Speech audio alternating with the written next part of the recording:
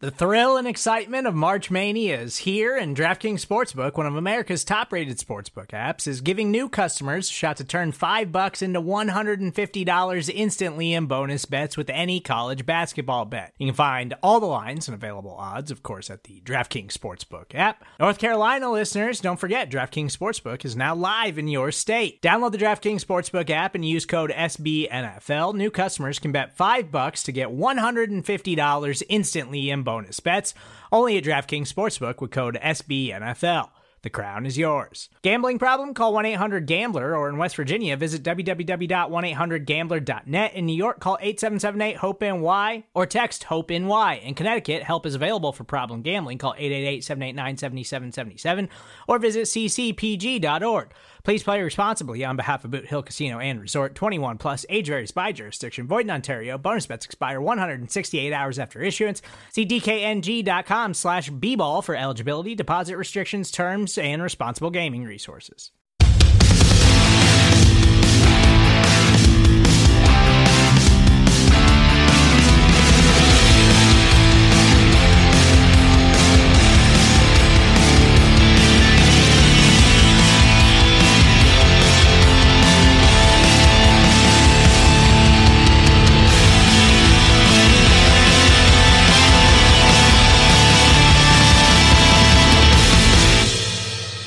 Welcome, Giants fans. You are listening to the Valentine's Views podcast here on Big Blue View Radio, part of the SB Nation family of podcasts. I'm your host, Ed Valentine, lead blogger at BigBlueView.com, and we come to you on Thursday, December 27, a couple of days after Christmas. Hope you had a great holiday. And hope that your entire holiday season continues to go well. We have a lot to discuss on today's podcast as your New York Giants enter the final week of their 2018 season. A little bit later, we'll be hearing from RJ Ochoa of SB Nation's Dallas Cowboys website, Blogging the Boys, as we preview Sunday's season finale against the division champion Cowboys. First, though, we have quite a few things to discuss as the Giants enter their final week of the season. Lots of things going on. Let's start with Odell Beckham and injury news. Beckham obviously hasn't played for the last 3 weeks due to his quad injury, has not practiced this week. As I record this show, it appears that the Giants have not yet put Beckham on injured reserve or have not yet admitted that Beckham will not play on Sunday, but it seems pretty apparent that the star wide receiver's season is over. And at this point, that's quite obviously the prudent, smart thing to do, is not risk Beckham in a game that has no real meaning in terms of the standings. Obviously, don't tell Pat Shurmur that the game has no meaning. There is meaning in the sense that the Giants are continuing to try to build. They're continuing to try to evaluate. They're continuing to try and bring a core of players together, for the future. But in terms of this season, the game has no meaning, and the prudent thing to do is not expose Beckham or any injured player at this point, to an unnecessary risk. Second thing to talk about is obviously the future of quarterback Eli Manning. We don't know at this point what the Giants' plan is going to be. We have spent a lot of time at Big Blue View discussing Manning, writing about what the future might be. We have a piece coming up later this week from quarterback guru Mark Schofield that should lay out his plan for how he would proceed if he were the Giants' general manager in terms of what he would do, to address the future at the quarterback position. We've said a number of times Manning has played much better in recent weeks. The Giants' offense has functioned better. There is no definitive decision from the Giants yet, but it appears more and more likely, or at least let's put it this way, that it appears more and more that there is a path for the Giants to continue with Manning as their quarterback next season, at least at the beginning of the year. how they address the future, whether they draft another quarterback, whether they look for a young veteran via trade, to add to their quarterback room, as a guy who could possibly take over for Manning down the line. We'll have to wait and see. But we should hear from all of the Giants' decision makers after Sunday's game against the Cowboys. Usually we hear from the head coach, we hear from the general manager, and we hear from co-owner John Mara in the week following the season. I would expect that would be the case again next week. I doubt that they'll give us, every last detail of what their plan is, but perhaps when we hear from those gentlemen, we'll have a little bit better idea, of how the Giants plan to proceed with the quarterback position and with many of the other offseason questions that they have. And that's the other thing to address. Pat Shurmur said the other day that he does have a blueprint in mind for what the offseason should look like. The Giants have a great many personnel questions. Pat Shurmur has said multiple times that he would like most of this roster that the Giants currently have to be back with the Giants next season, and that's understandable. The Giants did go through a massive roster transformation this season. You can't do that every single year. You just can't continue to churn, 30, 35, 40 players every year. You have to have some continuity if you ever hope to build something. So hopefully the Giants will be able to do that in 2019. They obviously have lots of roster decisions to make beyond the quarterback position. What to do with Olivier Vernon, Janoris Jenkins, some of their other high-paid veterans. We'll spend a lot of time at Big Blue View throughout the offseason addressing those questions. Did a podcast here right before Christmas discussing potential keepers on the 2019 roster. Did a post on Big Blue View on that as well. So please, remember to check those out as you're looking for things to keep you occupied here during the holiday season. Right now, what I would like to do is bring in RJ Ochoa of Blogging the Boys. What you'll hear next is an interview that RJ and I recorded regarding Sunday's game against the Cowboys. Okay, Giants fans, we're joined now by RJ Ochoa, producer of SB Nation's Dallas Cowboys website, Blogging the Boys, to talk a little bit about Sunday's relatively meaningless season finale at MetLife Stadium. RJ, how you doing today? I'm doing well, Ed. I do want to correct you. SB Nation's NFC East champion Dallas Cowboys site, Blogging the Boys, just to be clear. Yeah, for the purposes of detail, you know what I mean? I was about to congratulate you, but we're gonna play it like that, huh? Hey, I mean, if we weren't playing it like that, we wouldn't be playing by the rules of Cowboys Giants, and that's just kind of how we got to roll. Well, all right, so congratulations on your NFC title, which I really hate to admit is the third Dallas NFC East title in 5 years. That's correct. Yeah, Jason Garrett won his first in 2014. That was obviously the Romo year and the Dez Cottett year. And I think the most impressive part about that to me is the turnover that's happened within the Cowboys in that time span that you mentioned. I mean, they've changed quarterbacks. They've changed running backs. They've changed premier wide receivers. They've changed middle linebackers. They've changed their entire secondary. They've changed kickers. I mean, Dan Bailey was a god in Dallas. And the fact that, they've undergone such a transformation and still pulled out 60% of division titles. I mean, it's not a Super Bowl, but it's still impressive to a small degree. No, I mean, we won't, I won't sit here and rub in the fact that, beyond those NFC East titles that you haven't done much of anything with them at all. That's true. But I will say in the previous two instances, the Cowboys were expelled from the playoffs by Aaron Rodgers. And thank God there is no Aaron Rodgers in this playoff field. So who knows? I mean, that's been their kryptonite, and it's not there. Well, there is that. The one time the Giants made the playoffs, it was Aaron Rodgers and the Packers that bounced them out. So we have that in common. hey, it's the small things that unite us. And you know what? That was the week before he took out the Cowboys. So back-to-back weeks, he broke our hearts. So let's talk a little bit about this particular Cowboys team. When I think about Dallas in the last few years, I think about a team that more or less tried to use its offense to protect a defense that, to be honest, probably wasn't very good. Mm-hmm. But when I look at this Dallas team, this is different. This is a team with an offense that ranks in the bottom 25% in the league, probably, or bottom third of the league. But this is a team with a really young, really talented defense that you're winning with.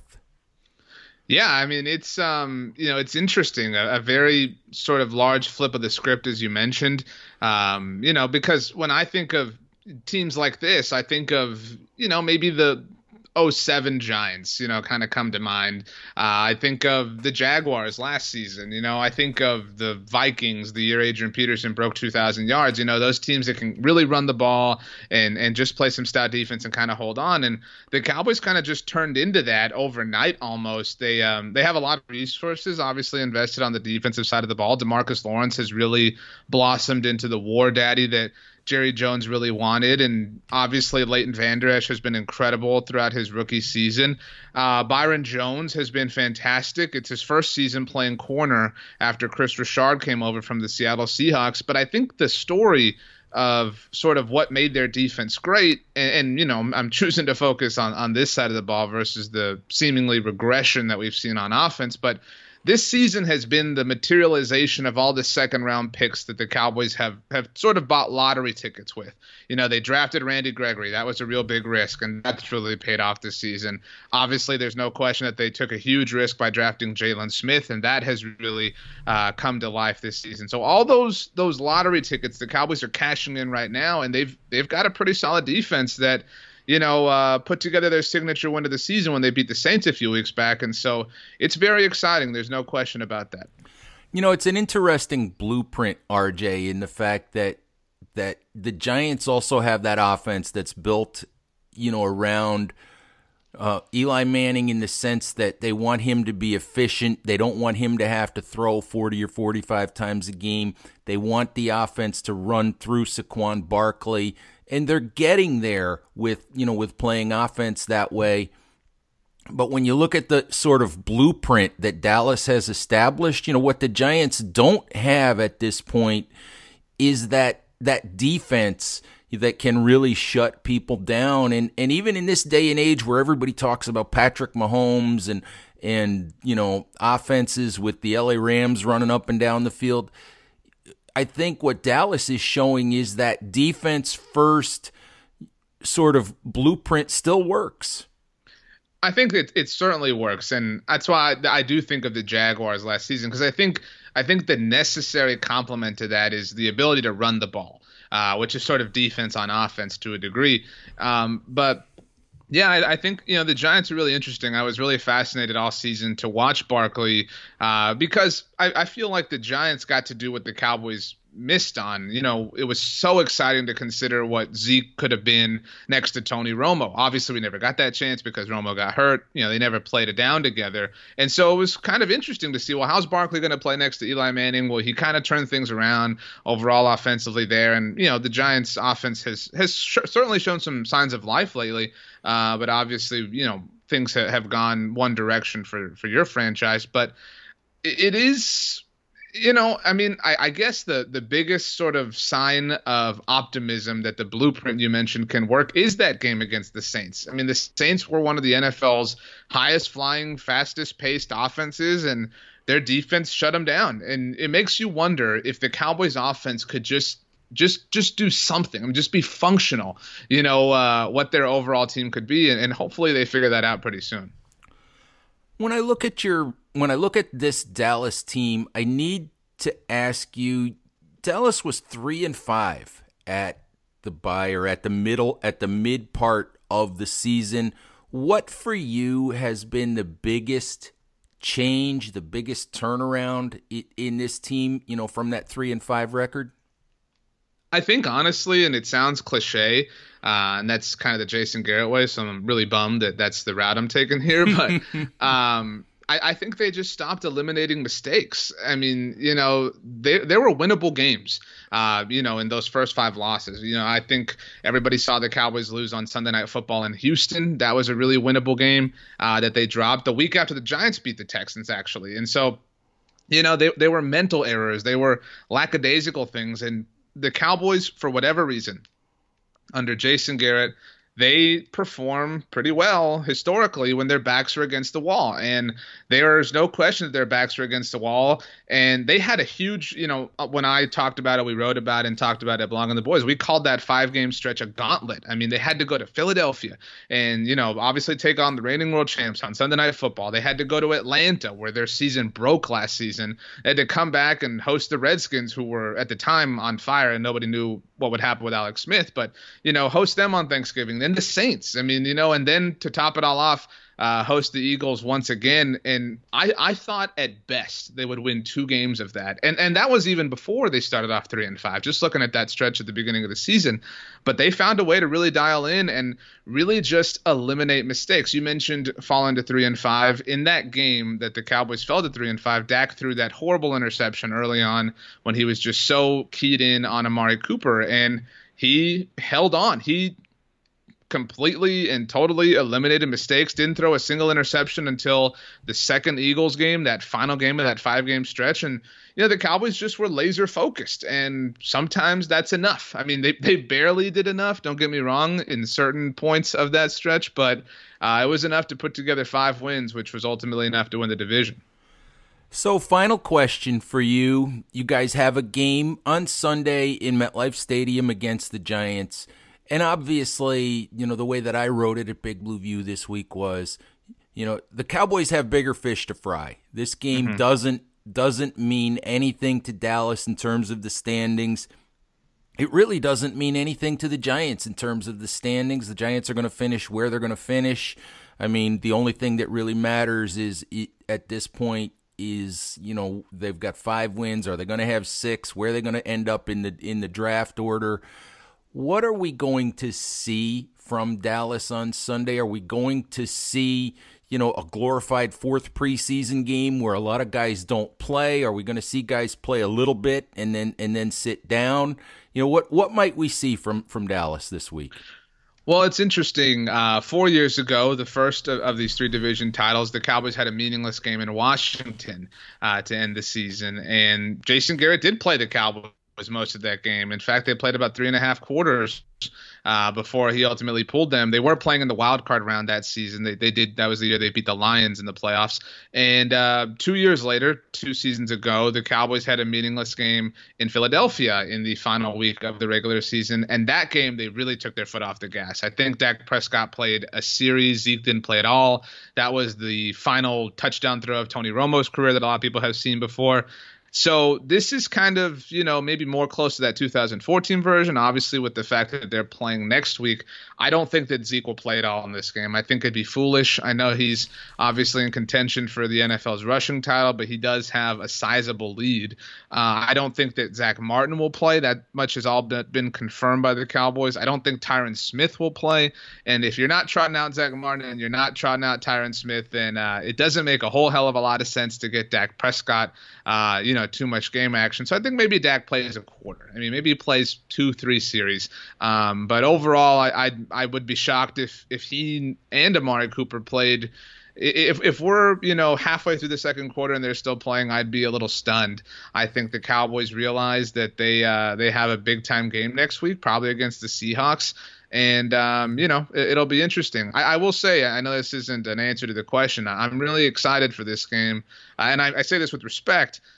Because it might be Eli's last. I know you guys have a lot of questions over there, but Eli has meant a lot to me personally in my Cowboys fandom. I mean, I've spent a lot of nights in my life really upset because of losses that the Cowboys have had, and Eli's made it a race. And if this is the last go around the bend, then I tip my cap to Eli and everything that the Giants have had going on. It's been fun. That's an interesting way to put it, because there's such a large segment of the Giants fan base that, to be honest, I mean, can't wait for the Giants to show Eli the door.